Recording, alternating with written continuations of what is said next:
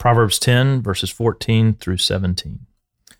The wise lay up knowledge, but the mouth of a fool brings ruin near. A rich man's wealth is his strong city. The poverty of the poor is their ruin. The wage of the righteous leads to life, the gain of the wicked to sin. Whoever heeds instruction is on the path to life, but he who rejects reproof leads others astray. This is the word of the Lord. Thanks be to God. More good and wise words from Proverbs, read by a good and wise man, Jason Byers, Christ Covenant elder. So as we continue to go through Proverbs 10, we see more mouths of fools and rich men and all the like. So, Jason, any immediate thoughts jump out from the passage?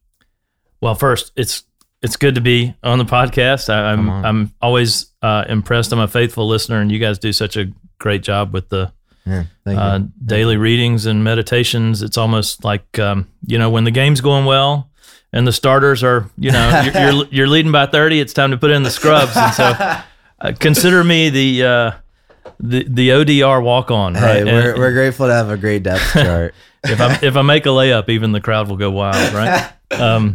This is a big Rudy moment. So, I several thoughts come to mind. This is like so many Proverbs, like this, depending upon the angle that you're reading these, you can certainly almost glean contradictory points from this. Seriously. But first thing that comes to mind in verse 14, the wise lay up knowledge, but the mouth of a fool brings ruin near.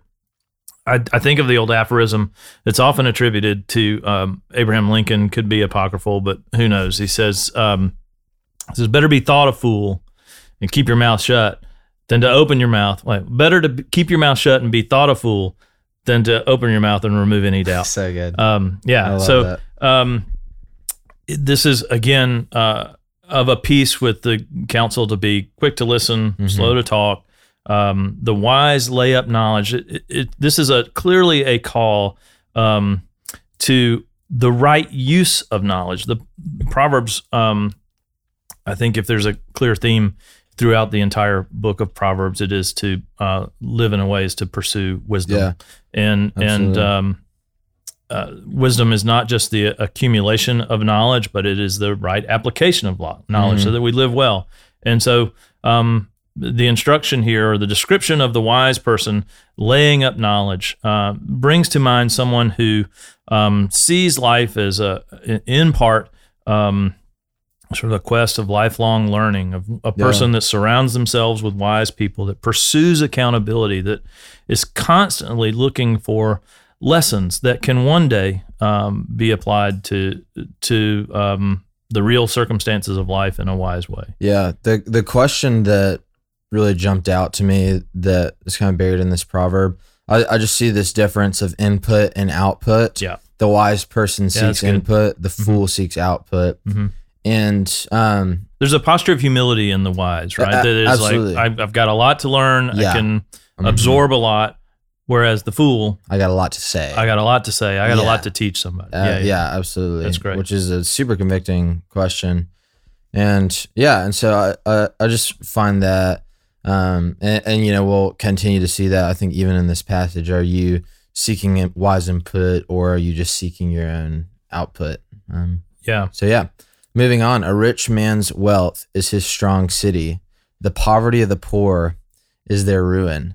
You mentioned some of these can be read in almost contradictory different ways. And this is one of those, in my notes for a while, I just had a question mark by 15 because it's very ambiguous. And then I had the bright idea of looking up the text comparison on Logos to see if, that would help, and it didn't. And so what do you make of a rich man's wealth is his strong city? Well, in a similar way that verse 14, I love the way that the lens you give us of there's a sense of taking in versus pouring out. In a similar way, in verse 15, there's a sense of storing something up. This is the way I read it. There's a sense of storing something up, and there's great security and comfort and strength that comes from storing something up for an opportune time. In the same way that the wise would accumulate knowledge and lay it up for an opportune time to apply it.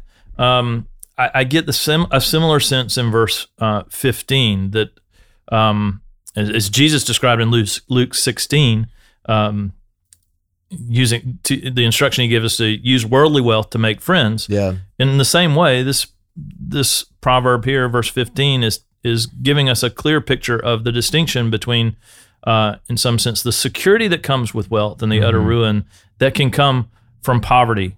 And so, see a similar parallel with verse 14. Yeah, and I think that's really good. I kind of, when you're talking about that, I kind of think of the parable of the prodigal son, who, the poverty of the poor was his ruin. Yeah. And it's kind of the sort of two types of poverty that we see are like, even in Proverbs, there's sort of like this systemically impoverished person who can still be righteous, and then there's like the foolish impoverished person. As a result of his own foolishness, ends up living in ruin and poverty. Yeah, and so that, I think that is definitely a faithful reading. And I kind of read it differently, where to me, what jumped out first was more of like this idea of earthly wealth versus like the wealth of wisdom and knowledge, and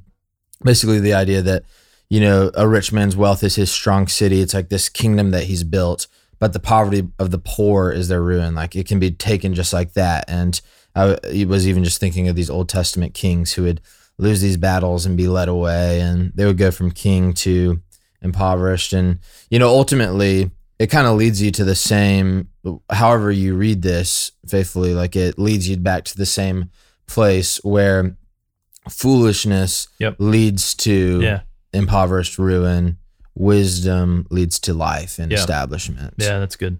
So, moving on to, unless do you have any other? No, I think that's a great cap to that one. So the 16, the wage of the righteous leads to life, the gain of the wicked to sin. In like manner as the first two here, I see this almost as like the righteous way of living, the storing up of knowledge, the prudent accumulation and use of wealth. Generally speaking, like all Proverbs, this is not a universal truth, but generally speaking, the result of that is abundant life and right living. And so again, keeping with this theme of storing things up, this now tells us what the benefit of storing up these, whether it's knowledge or wealth, is, that in some cosmic sense, living rightly leads to abundant life. Yeah. I found it interesting, the difference of language between the wage of the righteous and the gain of the wicked. And even looking at different translations, almost every other translation uses that sort of differentiation. So it's not just an ESV thing, but there's this sense, a wage is like an honest, earned asset. It's just. Yeah, it's A to B. It's deserved. Absolutely. Right, yeah. Whereas gain is more ambiguous. There's dishonest gain, there's righteous gain, there's all sorts of there's like quick, hasty gain, and there's slow and faithful. And I just found that interesting because there's also so many warnings throughout Proverbs of dishonest gain and foolish gain. And so there's also just this idea of those faithful, honest wages, that the things that we put into life and take out. Like, are we content to live that and just till the soil, or do we chase after these sort of get rich quick, these hasty means, immediate gratification? Yeah, exactly. And I think that's the like temptation is too much to bear for weak, human souls, right? It inevitably leads to great sin. Yeah, and like the instant gratification culture, like it certainly leads to sin. Yeah. And so, Yeah. yeah.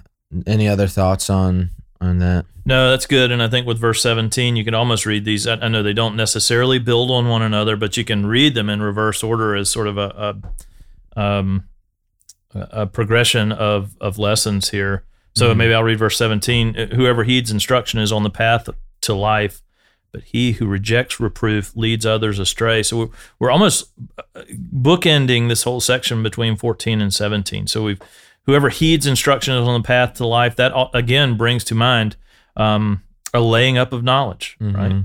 Heeding instruction. Are we surrounding ourselves with wise people that are giving us instruction, that are correcting us when we go astray, that are encouraging us when we're down?